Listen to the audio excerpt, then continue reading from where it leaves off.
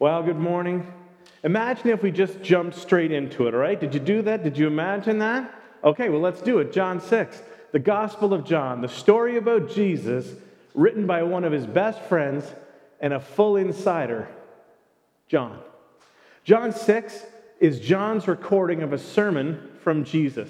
It's a sermon that we would all like some show notes for because, frankly, it's a little bit tricky to nail down. But John was there, and he tells us that this was the day that Jesus offended a ton of people and lost many of his crowd. We like the free food. We like the miracles. But this stuff today, this is what we call stranger things, and we're out of here. So here we go. I wonder if this will be the day that I say goodbye to many of you. I hope not, but I am telling you up front that this might be offensive. I hope you'll come back anyway, and I hope you won't find offense. The reason it's offensive is because I want to teach you how to do something that you think you already know how to do. Now, it needs to be clear up front that I am not trying to get you to do something. I am trying to teach you how to do something. And statistically, most Canadians are not this and do not know how to do this, but it kind of comes up all the time. How lousy is it to be asked to do something all the time, but you never have been really trained or taught how? That's not fair, right? If this was in a workplace scenario, you'd be up in arms. You'd be saying, hey, that's not fair. We should be trained before we're expected to do it. And so that's what we would like to do here. Instead of assuming or expecting, we'd like to train. Now, if you come here, I am going to say you already are way above average. You are not an average Canadian. If you are here right now, you are above average Canadians. So for a mere 3 weeks, I want to teach you how to be generous. This is not about how to give. All of you know how to give. This is a be versus a do.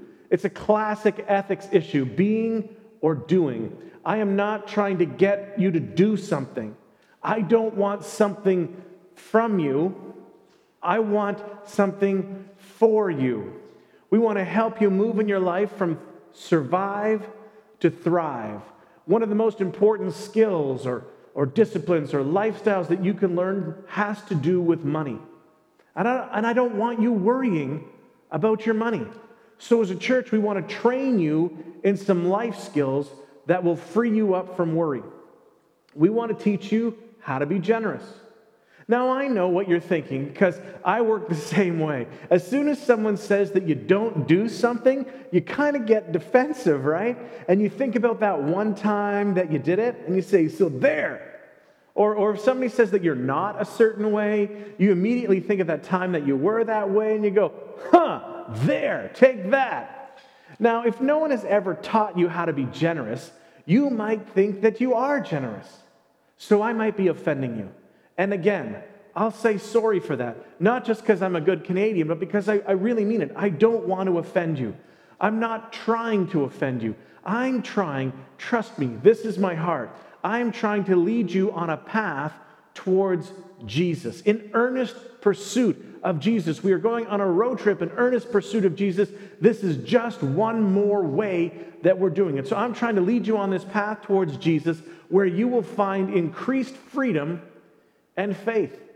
That's my goal today, and that's my goal every week, to try and take you on that journey. Now, when we talk about generosity, we are not talking about random acts of giving. Most of us are good at random acts of giving. Random acts of giving generally come as a result of somebody persuading us to do something, or maybe asking us to do something, guilting us to do something, or inspiring us to do something. The truth is that most of our random acts of giving are frequently at the end of a little bit of a sales pitch. It's not wrong. We're not upset. But generally, someone makes a need known, and we respond with a random act of giving. Here you go. Here you go. Here you go. What we are looking at in this series will not be random acts of giving. And I'm all for random acts of giving. The more random acts of giving, the better. That's just not what we're focusing on right now. For the next couple of weeks, we're going to talk about generosity and how to be generous. Because generosity actually transcends inspiration and guilt. Genuinely generous people are not moved nearly as much by the big inspirational pitch, nor are they ever moved by guilt. Generous people have moved beyond that. All right, so there's just a little bit of the intro. Who's feeling nervous? Whenever we talk about money, there's nervousness. It lets you know a little bit about how sensitive we are about this and how significant it is that we learn to manage our feelings regarding money. I understand the nervousness, so I want to make you a promise. When you become generous, you will give more, save more, and consume less. When you are taught, when you learn how to be generous, it's not natural. When you are taught how to order your life around generosity, not being a random acts giver. Random acts are excellent and praiseworthy. Don't ever mishear me on this. But when you become generous, you will actually give more. And then here's the surprising part. This is why you have to come back. This is why you kind of come back for the whole thing. This is part 1 of 3, but they're really not parts. They're one thing divided up into 3 pieces. When the part when you come back, we're going to talk about how you will actually save more and consume less. Then to kick it up a notch, even higher, kick it up a notch, boom! Here's the promise that Jesus makes. You will actually be happier. Now, you've never met an unhappy, generous person. Ordering your life around generosity affects every single part of your life, every single part of your finances. This will become a keystone habit that will trickle down into everything. Now, the reason this has to be taught is because generosity is not natural. If you've ever seen a child or if you have your own children, you know this. If you remember ever being a children, you know this. You have to teach our kids, and frankly, we wish our neighbors would teach their kids also how to share. Many things come naturally. Generosity is not one of them. Let's be honest, right? It's not just kids. You're an adult, and you're still resisting generosity every once in a while. There's still something inside us that when it comes to giving away what's ours or giving away what we've worked for, there's still resistance. That stuff sticks to us more than we would always care to admit. So be honest about this, because generosity, like we're talking about, is not natural. There's no shame in not knowing what this is like. That's why we're going to teach. Now, in Canada and in many other Western countries, it may not be natural, but it has become cultural. We talked about this idea before, so we're not going to work it through all the way, okay? But the reason generosity is popular, or it's expected, or it's seen as good, it's a virtue, or it's seen as cultural, is because in any nation in the world where there has been a history of strong Christian influence, you will find in that nation a shadow of Christian values. And one of those Christian values is generosity. Generosity has become a cultural or a Canadian ought. You ought to give. You ought to be generous. It's what you ought to do. It's not natural, but it is cultural. It's part of our culture, but proper implementation needs to be taught. It just can't be learned by implication.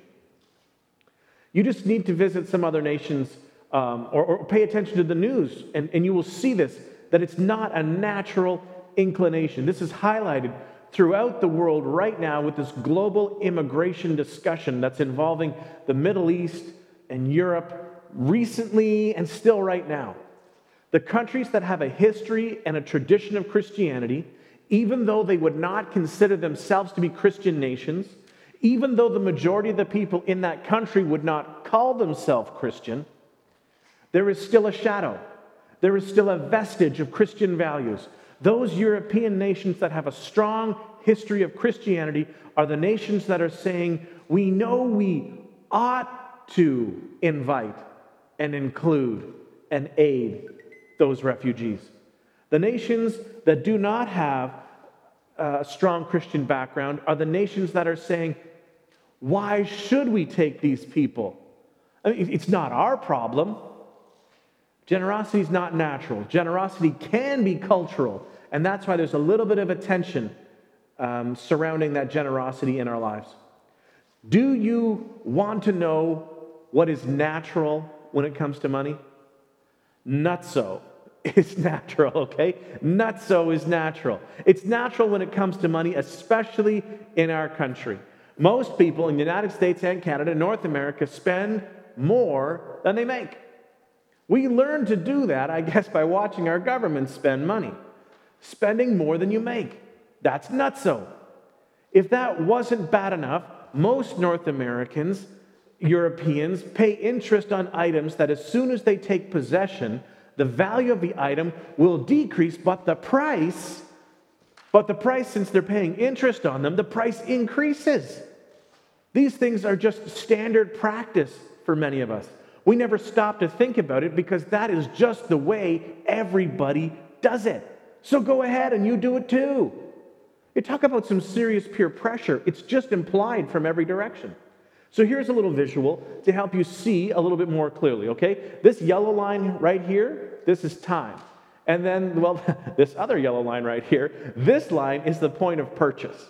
The moment you purchase something that's going to decrease in value over time, and you're going to pay interest on it, whether that is credit card interest or financing interest, here's what happens immediately at the point of purchase. Right away, the cost increases and the value decreases. This is common. This is cultural also. But be honest, it's also a little nutso. Here's another way to tie these practices to our feelings, okay? Practices and feelings. Facts and feelings do not always travel together. We feel like this right here, this is normal. But we feel like this is normal too. We don't feel rich, but we are. We feel generous, but we aren't. The vast majority of the people in the world, that means, let's be modest, let's say there are 5.5 billion people in the world who could look at you and look at themselves and then be correct in assessing you as rich.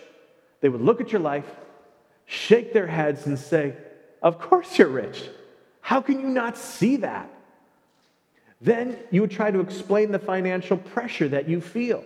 And any of these 5.5 billion people would listen to your complaints about your financial pressure, and they would have no understanding of it at all. They would just think that you are nutso. We don't feel rich, but we are. But we do feel generous, but as we're about to discover, we really aren't. So, fun times it into one again, right? Was there any pot out there that has remained unstirred yet? Let's stir it up right now. Before we go on, we need to define some terms, okay? What do I mean when I say generous? Because we may be not thinking the same things. So if generosity isn't just random acts of giving, if generosity isn't just the moment where I transfer what is mine to someone else, what do we mean by generosity? So here's a couple of generosity myths. Myth number 1, generosity is spontaneous. I went somewhere and they are raising money for something. Boom, I dig deep into my pocket and whatever combination of bills, change, and pocket lint is in my pocket, I hand it over. Lady down the street's having a tough time. Boom, here you go. Hurricanes seem to come in bulk now, and there's massive devastation in many countries. Boom, I got that. I'm in. Let me help out. That's spontaneous giving. That's random giving. That stuff is great. That stuff is amazing, and it changes lives, your life as well. But that's just not what we're talking about today, okay? Generous people tend to be less spontaneous. They also tend to be less emotionally driven in their giving. Generous people are far more strategic in their giving. It's not a hit and miss kind of thing. So myth number 2, generosity is determined by cash flow. I can be generous today, but I can't be generous tomorrow. I just got paid, so I can be generous. Ooh, now it's the end of the month. Now I can't be generous. Generous people are consistently generous. Their generosity is not determined by cash flow. This helps to separate the idea of being a giver and being generous. Myth number 3, it's the amount that counts. Doesn't this one drive you crazy? You've heard this 1,000 times, I'm sure. Oh, that was such a generous gift. Oh, what a generous contribution. But no one knows if that's a generous gift except the person who gave it and maybe their accountant. Adding zeros to an amount does not determine whether a gift was generous. It might be a lot of money compared to what I make, but that doesn't make it generous. But one of the ways that we fool ourselves into thinking that we're generous is by looking at the amount of money. So here, think about it this. When it comes to generosity, the amount does not count. I mean, isn't there incredible freedom in that? With generosity, the amount does not count because giving is only one part of a person's overall finances. Here's the great news. Everyone can be generous. And everyone can make a generous donation. When you understand generosity, that means you can be a generous person. You can make a generous donation. You can have that as part of your resume. Here's the last one. Myth number 4. Rich people are generous. How many of you have ever thought this or heard someone else say it? When I become rich, well, then I'll be generous. Now, let's clear this up right now, okay? These words are not linked. Rich people are rich. Generous people are generous. And we need to separate those two ideas. So let's say it out loud together. Rich people are rich, yeah. Generous people are generous. And sometimes it just helps to say it out loud. You can follow that, right? That seems to make sense. There is no natural correlation between how much money you have or how much money you make and being generous. They are not linked. I want you to learn to be generous. You have to learn it. It has to be taught because it's not natural. It's actually a little weird. And we're going to use a non-dictionary definition of generosity that we will use for the rest of this series, okay? Obviously, you're totally excited about coming back again and how you're going to be part of this over the next couple of weeks, and you don't want to miss out on any of that. So here is the awkward definition in all of its awesomeness. Each word is a story in itself. So here's our definition. Generous is the premeditated. That means you've got a plan. Calculated. Generous people already know how they are going to give. Designated. Generous people have predefined where it's going to go. Emancipation. Best word of the definition right there. We're going to set it free. Generous people realize that in order to not be possessed by their possessions, they have to realize that they are not the possessor to begin with. Generous people understand that when they order their lives around generosity, they are setting it free. Let it go. Set it free. Setting free their personal financial assets. It's not just cash, it's all financial assets. So we talk about being generous regularly with your time, treasure, and talent. And we believe that that's a spiritual discipline and that will increase your faith. This series is not about your time and it's not about your talents. We have done those already. We have talked about them and we will talk about them again. Don't you worry. But for right now, we are focusing on the treasure side. We are looking at financial generosity. This is about money management and the spiritual consequences. So this is the generosity, the premeditated, calculated, designated emancipation of personal financial assets. Now we need to slow down for a bit and realize that you are good givers. Don't mishear me when I'm saying this. You are very good givers. You have been very kind and very thoughtful. But I want to help you to know what it means to live a generous life. Because here's the thing, and this is what I really, really want for you. When you free your money, emancipation, you free yourself from your money.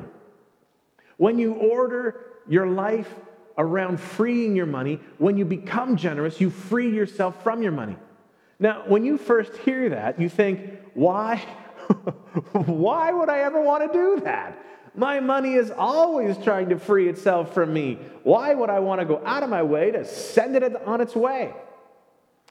It's because money controls us, and we fall into allowing ourselves to be controlled and bullied by money. And about a year ago, we did a series where, Right in the Eye, where we talked about the little kings that come in and they reign. And money is one of those little kings. And as a king, money is not merciful. Money is not kind.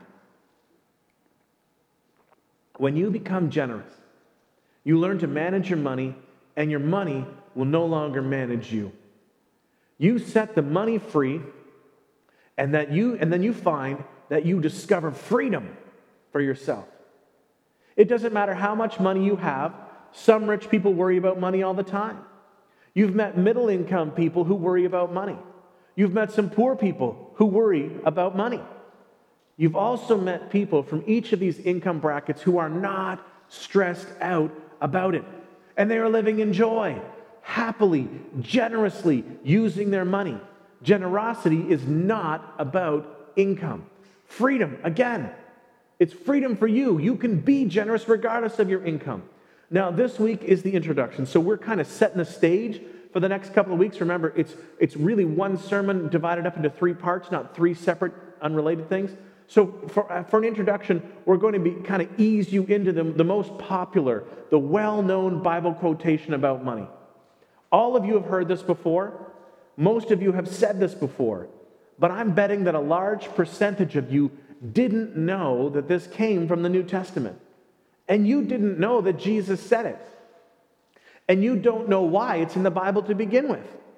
And you'll think to yourself, oh man, that's just a saying. I've heard that so many times. Maybe that was something that Confucius said. He had a lot of sayings.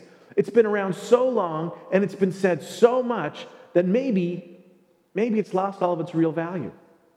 This is something that Jesus said that has been so redefined over time that we completely miss what he meant when he said it. We find this so super famous thought, or this well-known proverb, this saying, or this portable truth from Jesus. It's tucked in the book of Acts. Acts is just the short name of the book that is also known as the Acts of the Apostles. About halfway through the book, we meet up with a guy who's named Saul, who became a guy named Paul. Paul goes on trips all over the Mediterranean rim, planting Gentile churches. And we're going to catch up with him when he is in the city of Ephesus. He's leaving Ephesus and he's going to Jerusalem, and he knows that he's going to be arrested. He knows that his friends in Ephesus will probably never see him again. This has got to be one of the most emotional pieces of narrative in the entire New Testament. And the Apostle Paul, he's here. He's saying goodbye to friends. He's saying goodbye to supporters. He's saying goodbye to church leaders. And he's saying, I'm leaving. We'll never see each other again. And they're begging him, please don't go, Paul, please don't go. In this little narrative in Acts 20, he begins to rehearse what he did for them. He talks about his generous life. He's not bragging. He tells people all the time, follow me as I follow Christ. This is one part of what it looks like to follow Jesus. He's telling them, in front of you, I lived a generous life. When I'm gone, I want you to continue to live a generous life. And then he gives them some details. And then he throws out this statement that was so familiar to them that he didn't have to say, one day Jesus satteth the people down and began to teach them, saying thusly, people, hear me now. He didn't talk to the crowds. There was nothing like that. He just throws out a statement that is so familiar to this first century audience that when Paul says it, they're all like, oh yeah, we know that. Or, oh yeah, we've heard that before. We've heard that so many times. But they understood what Jesus meant when Jesus said this. Whereas for us, it's become a fortune cookie saying. We fling it about when it's convenient. We say it when we're giving a gift or when we feel good about participating in the support of something. This thought is big enough to set the direction for this entire series.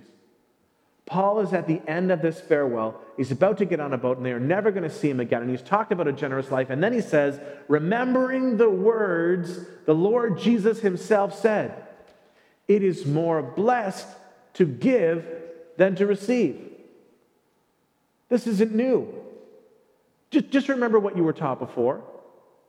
And now when you have said this, or when you have heard this, I'm guessing that just about 100% of the time, it's when you gave a thing at a moment of time and you felt good about it. Thanks for giving that. Oh, no. It's my pleasure. It's better to give than to receive. This saying of Jesus does not refer to a moment in time. This was a reference to a way of living. It wasn't about a feeling that for one time you gave something and it just made you feel good for a while. You have given things to people before, and you are well aware that people say that it is more blessed to give than to receive. And you thought what I thought growing up, okay? Yeah, but it's blessed to receive as well. It's blessed to give and it's blessed to receive, but I'm not always sure that it's more blessed to give than to receive.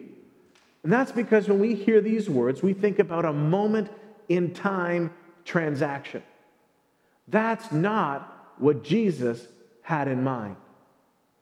This word blessed means a whole bunch of things at the same time, but it really means happy. And you sow and you reap your way into happiness. It's an outcome of a lifestyle. What Jesus was referring to and what Paul was referring to is this. If you live a generous life, not moments of giving, but if you live a generous life, if you will order your life around generosity, you will be happy. Happiness is an outcome of a lifestyle of generosity. Happy is the person whose life is ordered around giving rather than receiving. Happier is the person whose life, not a moment in time, not a random act of giving, they're all good, but this is something else. This is something more. Happy, blessed is the man or woman. Happy is the teenager or the kid whose entire life is ordered around giving rather than receiving. Now, I know that this is a topic that many people get uncomfortable around, so just relax, okay? I can't make you do anything.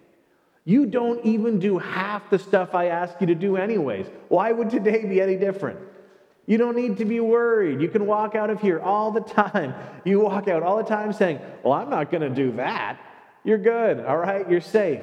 Let me make this part as clear as I can. I'm not trying to get something from you. I want something for you. I'm trying to give you something that has been a huge, a valuable gift in my life. And this is the beginning of a multi-year plan to give to you. I have talked about the concept before of thrive, not survive. We here at Into One want you to thrive and not just survive in this life. And so much of that revolves around money. So many times we are told to do things, and the truth is that no one ever taught us how, but we are still evaluated regardless of our training level. I want to help you thrive in life financially, to no longer worry about money. We want to train you how to be generous. We have a class approaching. We haven't nailed down the date yet, but we're planning where we want to teach you how to get out of debt. At another time, we want to teach you about wills and end-of-life preparation and insurance and investing, all these things that sit on your head and that weigh you down. I'm worried about my money. Let's manage the money so the money doesn't manage us. And then we'll be free to live a life of generosity, putting money in its place. All of these things can bring about freedom to your financial life and joy in your entire life. We have a plan that is bigger than a moment. We want to invest in you and we want to invest in your families to move you from feeling like you're just barely surviving, holding on, and we want to move you to thriving. And this has nothing to do with get rich quick or probably get rich at all. Just learn to manage what you have. Now let's change gears. I want you to imagine, okay? We've been thinking. Now let's imagine. Imagine suddenly you have a checking account full of all the money that you have wasted for the last 5 years. And if you are over 40 or older, let's say the last 10 years. And I'm not going to define what's wasted for you. You just go ahead and define it yourself. Whatever you would call wasted in those last years. I'm not going to define it for you because I don't want you thinking of how other people have wasted. Just you. How have you wasted money in these last years? And I'm not condemning you for what you did. I'm letting you choose. I'm letting you classify what is wasted money. Habits, regret-filled purchases, buyer's remorse, unnecessary professional bills, stuff that you look at and say, if I could only go back in time and undo that.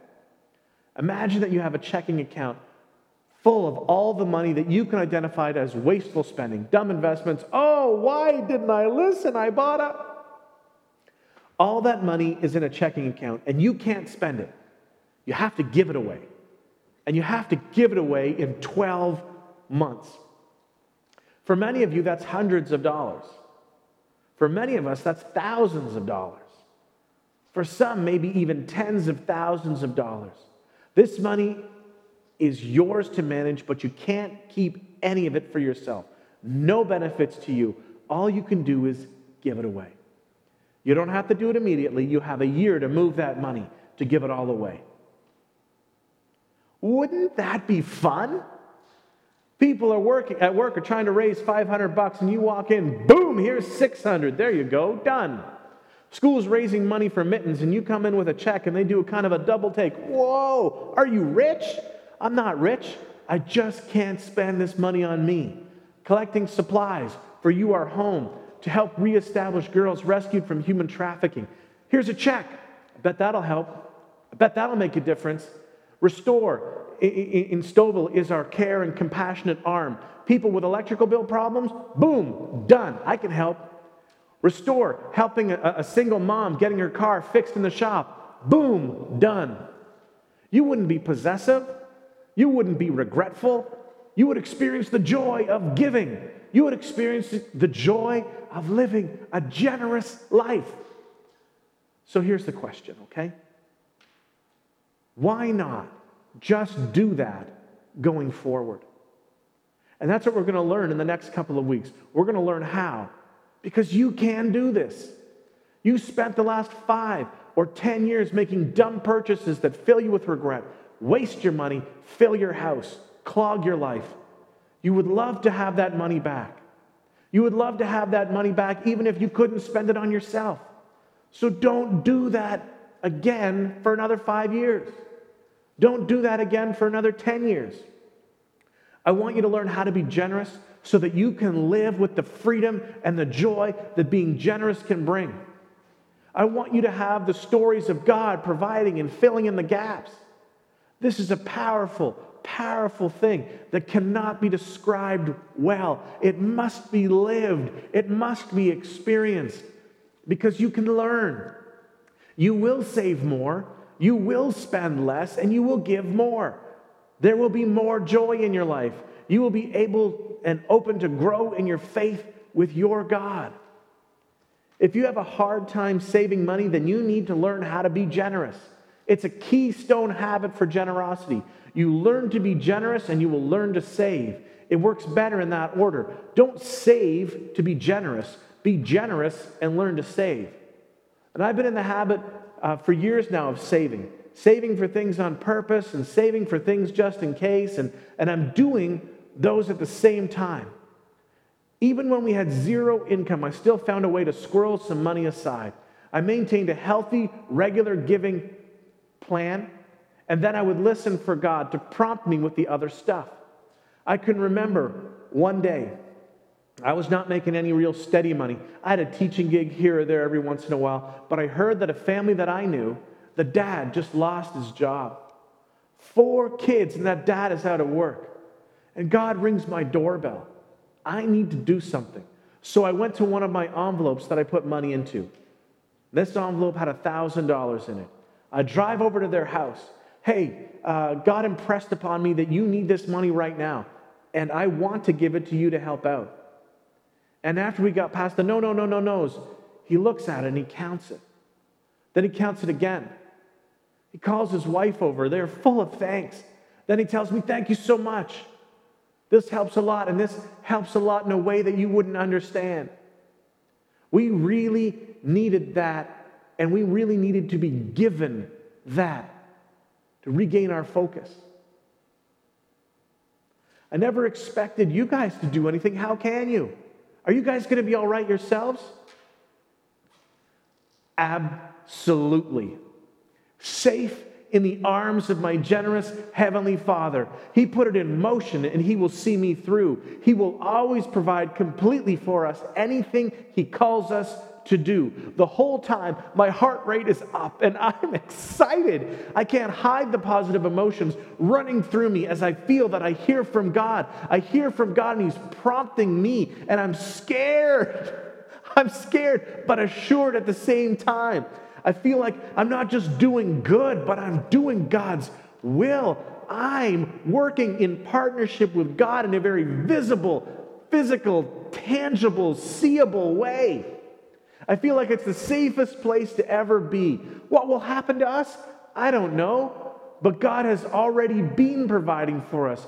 Just because I have it doesn't mean it's mine. Let's go give something away. And then the connection happens with them. And boom, my faith grew 3 sizes that day. It was, and it still is, a beautiful place to be. God was preparing me in advance by providing for me, by prompting me to save, by prompting me to be merciful and caring, by motivating me to go and give it. God was involved in the entire process, and that process, hear me on this part, that process, the entire process, was not filled with regret or fear or worry. It was filled with delight and wonder and awe as we together saw God at work in our lives at the same time. Of all the times I have released $1,000 in my life, none has the joy and emotion of that transaction. I'm not bragging. I'm sharing. I'm sharing and I'm daring. I'm telling a story that I hope paints God as the hero in my life. And I'm daring you to meet your God in the same way. I dare you to trust God and to be generous. I double dog dare you. Jesus says not to be generous is nutso. Being generous might make you feel odd, but that's a whole great kind of weird to be in the middle of. The generous people are the ones living with their eyes wide open and their eyes up, fixed on Jesus. Come and see what we're talking about. Come back again in 2 weeks to hear more about what it's like to be weird like us. Don't be afraid. Learn to be free. Kind Father, thank you for the gifts that you have given to us, the promises, the things that are already in motion that you are working. Transform our hearts and minds. Free us from the beliefs, the fears that we aren't enough, we don't have enough, that you will not be there for us. You have promised that whatever we need, you will provide beyond all that we can ask or even imagine, if we trust. And if there's a trust there, whatever you have called us to do, you will provide fully for us to do. God, it argues against what's inside me. What's inside me wants to fear, it wants to worry. And so I pray that you will continue to transform me so that I will no longer conform to the image and the likeness of this world, but that I will be conformed to the image of Christ, and that you will transform me. The Holy Spirit's power within me will set me free, and that I will be able to live in a way that can serve you more completely, that trusts you more deeply, and that provides an awareness of joy like I've never experienced before. For my friends today, God, I pray that you will set them free from the worry. You will set them free from a scarcity mindset, and you will let them know who you are and how you work in all of our lives. It's not a financial transaction, it's a spiritual one. When we transfer out ourselves and we place you in charge, we see that things appear differently. God, I pray that you would speak to us today, that you might speak through us later on. Please help me to see as you see. Help my friends to see as you see, so that I might be able to do as you say, and it will make sense. And then someone can see the hope in me and let me tell them about you. Lord Jesus, it is our desire to lift you up. You said that as we lift you up, you will draw people to yourself, and that is our goal, that is our focus, to draw people to you in this area right where we live, where we work, where we play, in our province, in our country, and in our nation. We commit to raising up Jesus so that others might see. Work through us, we pray, in Jesus' name. Amen.